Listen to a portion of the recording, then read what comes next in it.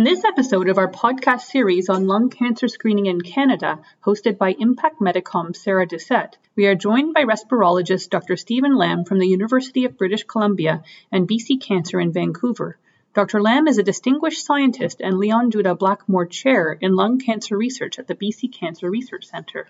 His research interest is in early detection, chemoprevention, endoscopic diagnosis, and therapy of lung cancer. He was the recipient of the Friesen Regal Award for Outstanding Canadian Academic Discovery and the Gustav Killian Medal by the World Association of Bronchology for his pioneering contributions to the field of early lung cancer diagnosis, the Distinguished Achievement Award from the University of British Columbia, and the Joseph Cullen Award for Lifetime Scientific Achievements in Lung Cancer Prevention Research by the International Association for the Study of Lung Cancer. We are also joined by general practitioner Dr. Rakesh Patel from Silverado Medical Clinic in Calgary, Alberta. Links and resources for existing lung cancer screening programs are provided in the podcast description. Hope you enjoy it.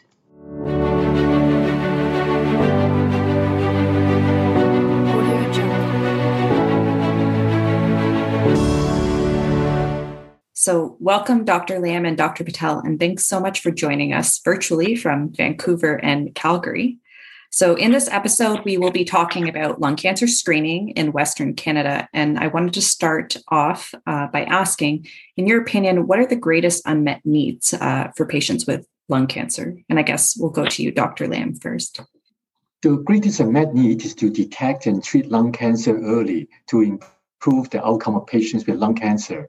So currently, only 20% of lung cancer patients survive 5 years or more. So we need to improve on that.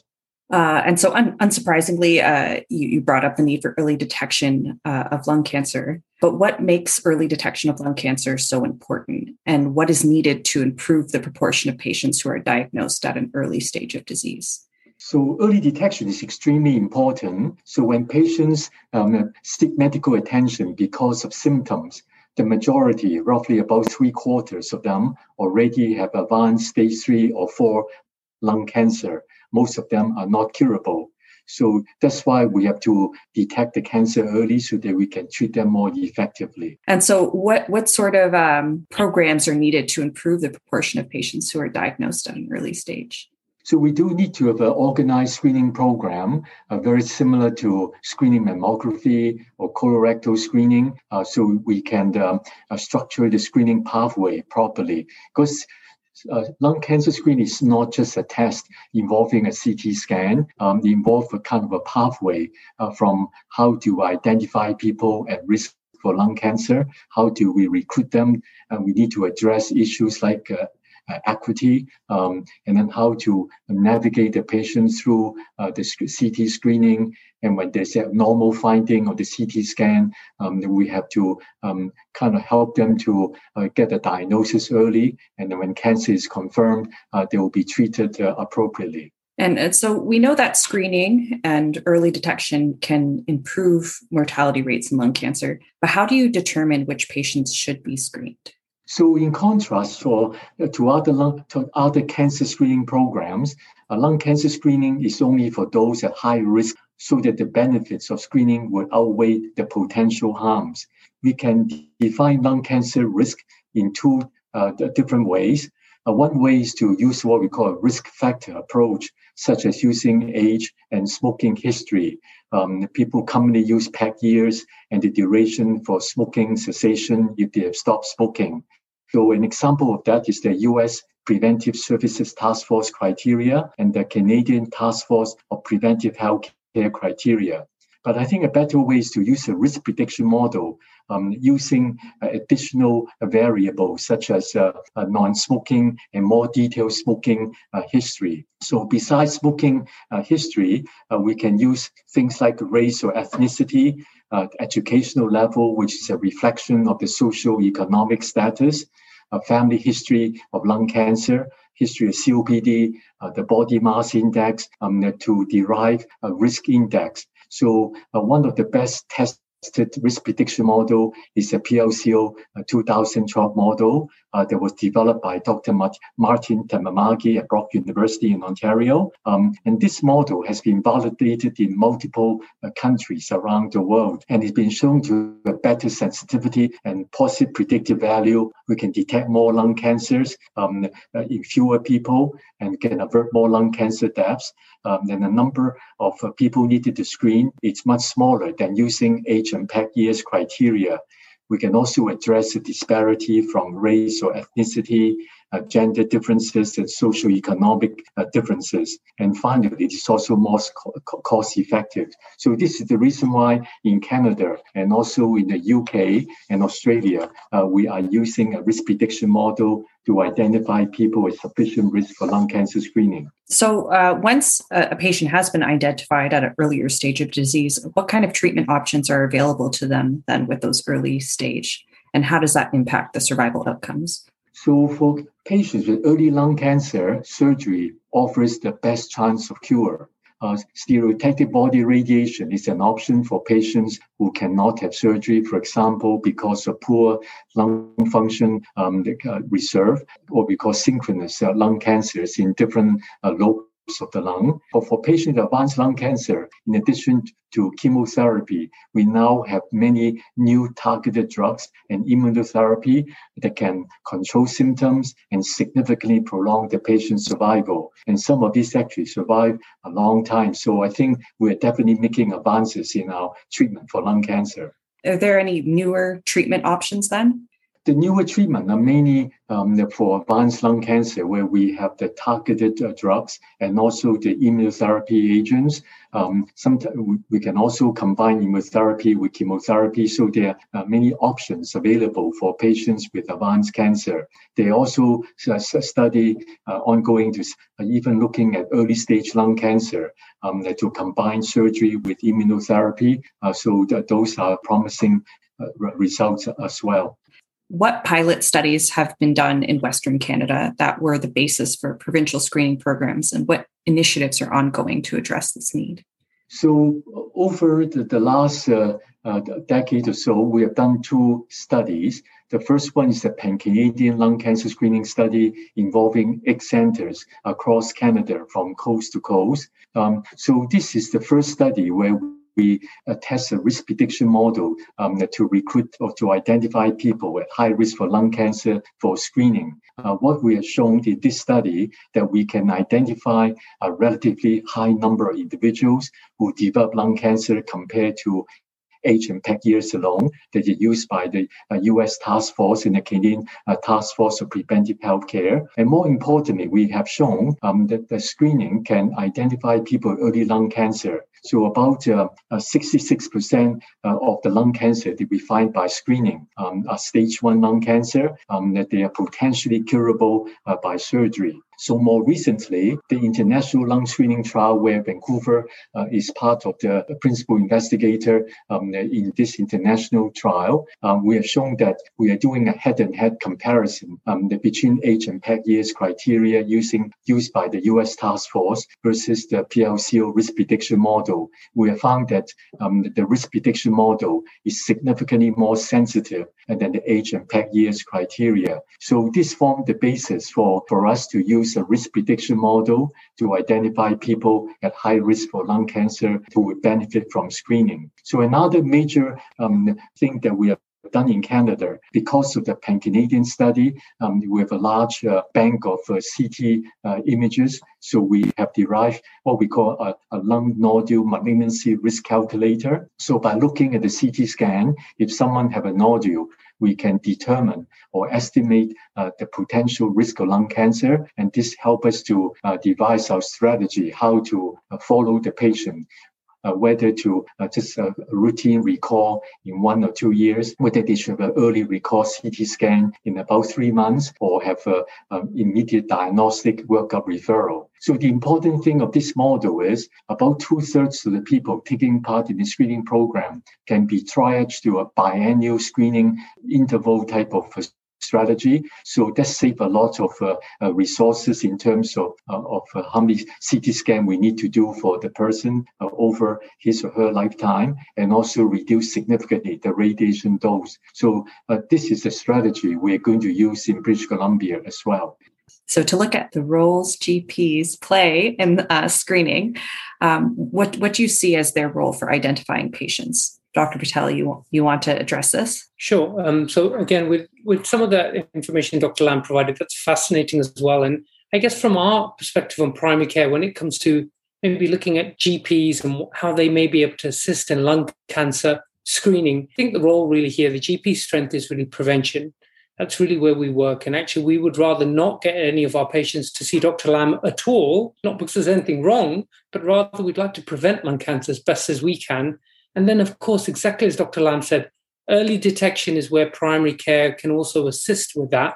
And then finally, advances in treatment, much more within the realm of secondary care. And how does a GP then refer a patient to the program? So that's a great question, Sarah. And actually, that highlights some of the, should we say, the inadequacies or disparities across Canada in terms of lung cancer screening. So BC, we've just heard from Dr. Lam, have a fantastic program where they're working with this lung cancer screening program. Alberta, at present, do not have an approved lung cancer screening program. So this procedure of 3 low-dose CTs, for example, as an example, is not endorsed at a policy level within Alberta. That's a bigger argument and a bigger discussion. But clearly, I think raising the awareness as to the value of this is probably something that at least will start momentum of change. But in terms of how a GP would refer someone, first the screening program needs to be endorsed. And of course, with any screening program, that needs to go through the cost-benefit analysis and the criteria for the patients. Once that's an approved program, then we need to understand and educate family physicians and patients as to why they want to be involved, the value of screening, and also the potential harms associated with screening as well. And how about in BC? Would you be able to comment, Dr. Lam? Yeah, so the family physician plays a central role in a screening program. Patients see their family doctor as their trusted physician. They can ask information and whether they want to decide to take part in screening or not. So a patient can be referred by their family doctor to the screening program, or like mammography, they can also self-refer.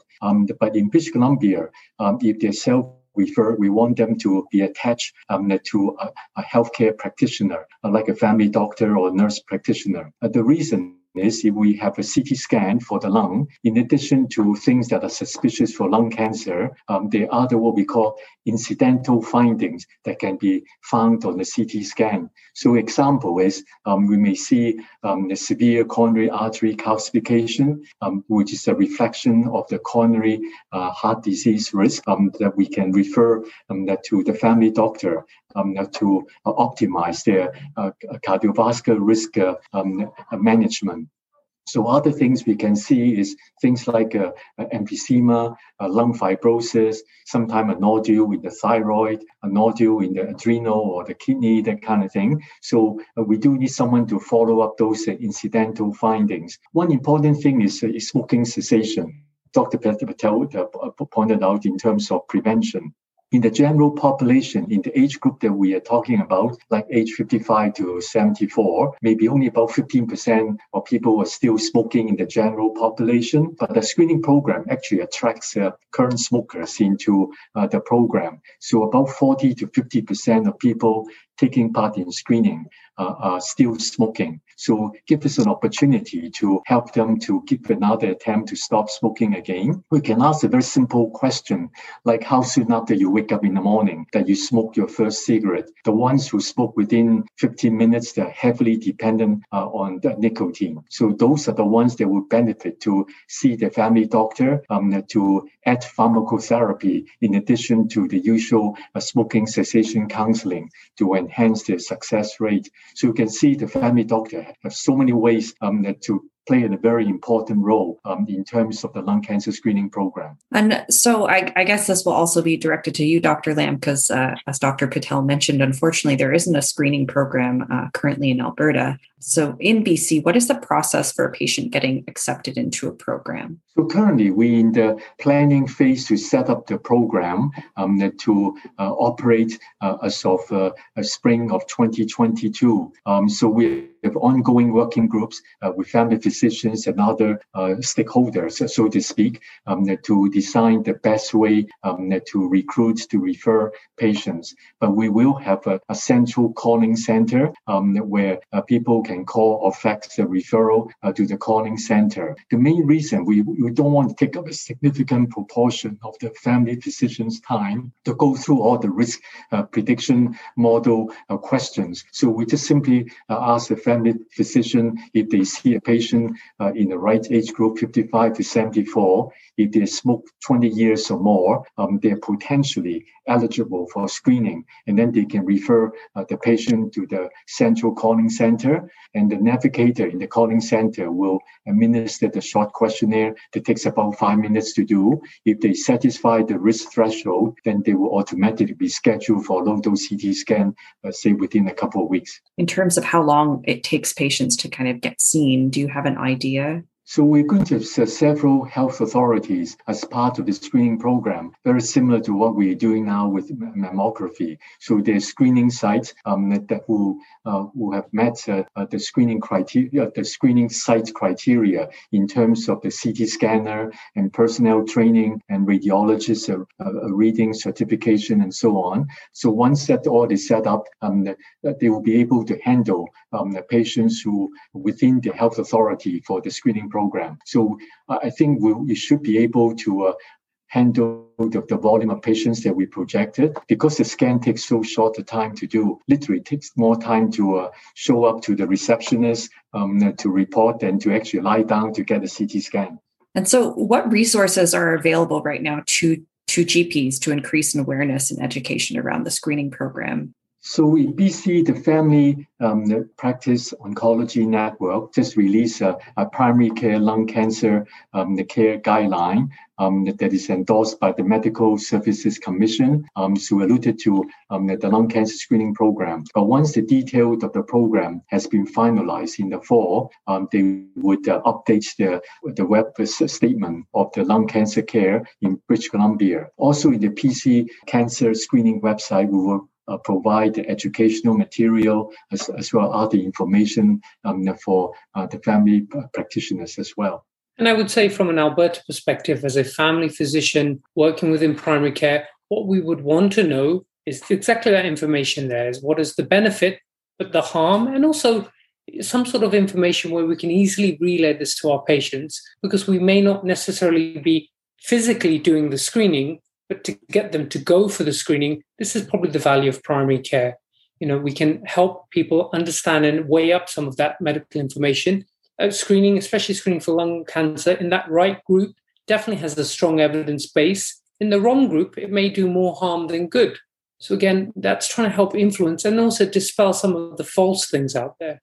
Within Alberta, we have our own validated websites which we use. So Screening for Life is an Alberta website which just has all of the currently endorsed screening programs, such as breast, colon, cervical. So then if and when Alberta follow on, it would probably be added to that, depending on how they choose. I really like the way that Dr. Lam's program is working, because the issue in primary care is time with the patient. We want to make the most value there. So getting our patients into the system through a nurse navigator or navigator is an excellent way of doing that. But then using the family physician to maybe use their knowledge as to what is the good and bad with this is probably a useful way. Again, some of the things that we'd be looking at here, if this is incorporated to that, of course, we've heard about age and smoking as the biggest things, but people are asking more and more about radon exposure within the ground, whether that's a factor that can be incorporated in. People are asking about travel exposure, multiple flights, and that increases radiation exposure. People are asking about general health conditions, diabetes and other conditions, whether that increases associated risks of cancer. And so I guess there will be hopefully these validated tools that have some of this. But one thing that isn't always well incorporated to tools is the primary care physician's gut feeling. And actually, that does come some way when it comes to cancer screening. Sometimes everything may fit low on a screening criteria, but there is something that may just make that family physician think differently for that patient. So that's something that sometimes comes into some of these algorithms. In British Columbia, we have done a study looking at the effect of outdoor air pollution. So exposure to PM 2.5 is a significant risk factor, especially for people who have never smoked or only smoked very light in the past. So I think something we need to look into more, because as the population grows, increase in traffic and industries and so on, the PM 2.5 exposure is going to be higher. Another thing is because of immigration, people come with their past exposure when they come to Canada. So depending on what country they live in before, their past air pollution exposure can be substantially higher than what we encounter in Canada. So that's stuff that's not necessarily in the kind of risk model now, but it might be things that are being researched more and could potentially in the future be incorporated as well. Yeah, that's why it's something that we're working on to look at the effect of outdoor air pollution. Indoor air pollution like radon is a bit difficult to measure because we don't have long-term data as to how long people exposed to radon. If you have a meter to measure today, only tell you short-term exposure. It doesn't tell you what you have been exposed to in the last whatever decades, right? So this is one problem with radon exposure. And I think that's probably where primary care can assist with education. We may not have to wait till they get sick with some of these. Helping people understand that these are some of the harms which are outside of smoking and age may help reduce the numbers overall as well. By using these screening methods, what % of patients do you hope to identify earlier in progression of lung cancer? So we hope to identify more than 70% of patients with what we call stage 1, 2 early lung cancer. So what tests are performed during screening? So screening only involves a simple low-dose CT scan. So a low-dose CT scan has only about 20% or less of the radiation with a diagnostic medical imaging scan. So it's equivalent to about 6 months of outdoor exposure to outside the radiation. So the radiation is there, but it's actually a very small amount. So we think within the screening context, the risk of a low-dose CT scan will be very small. What kind of economic impact do you see of a screening program being implemented? So using the risk model approach of screening, we're showing that lung cancer screening is highly cost effective. People talk about incremental cost effective ratio of it's really about $15,000 to $20,000 per life year gain. So I think it's very cost effective. Now, if we take into account the rising cost of some of the newer therapy, screening can actually be cost neutral or even cost saving. So it depends on how we use some of these agents. So where do you see the future of lung cancer screening ideally? So I hope every province and territory in Canada would implement lung cancer screening to reduce the mortality of lung cancer. Yeah, I also see the future of lung cancer screening probably embedded eventually within the patient's medical home, which is really within their primary care network. But I really think that will probably be by having our computers assisting us with this process. So patients' data, age, smoking history, recorded in a searchable format that actively pushes out our patients to us, telling us this is a patient who flags up, go and talk to them. And then I also see other tools helping us as we refine that process. Biomarkers, better diagnostic imaging as we move forward can add value to this process and accuracy as well. So I wanted to ask one last question before we end our discussion, and that is, what is your key takeaway for GPs in Western Canada regarding identifying, referring their patients for lung cancer screening? So my takeaway message is lung cancer screening saves lives. The additional benefit to lung screening, such as using incidental findings on the CT scan to decrease other major disease risk or mortality or morbidity, such as cardiovascular disease, and optimize the treatment of COPD. And using kind of what we call the artificial intelligence in the future, we can actually use a CT scan to look at bones for osteoporosis, for example, and other things as well. So I can see it's an integrative healthcare approach, not just for lung cancer screening, but for reducing the risk of other major diseases such as cardiovascular disease or COPD. But integration of smoking cessation is also very important. And I would say probably from my perspective, for GPs in Western Canada, the data and the evidence definitely supports lung cancer screening in the right population. I would also say maybe a second thing for primary care is not to be overly reliant on using chest X-ray for screening, because again, that doesn't seem to have the same type of level of data supporting that. And then again, finally, a third piece for primary care is that cessation, smoking cessation in particular, is probably still a more proven and powerful measure. I would just say, I'm keen, and I hope Alberta can move forward with that.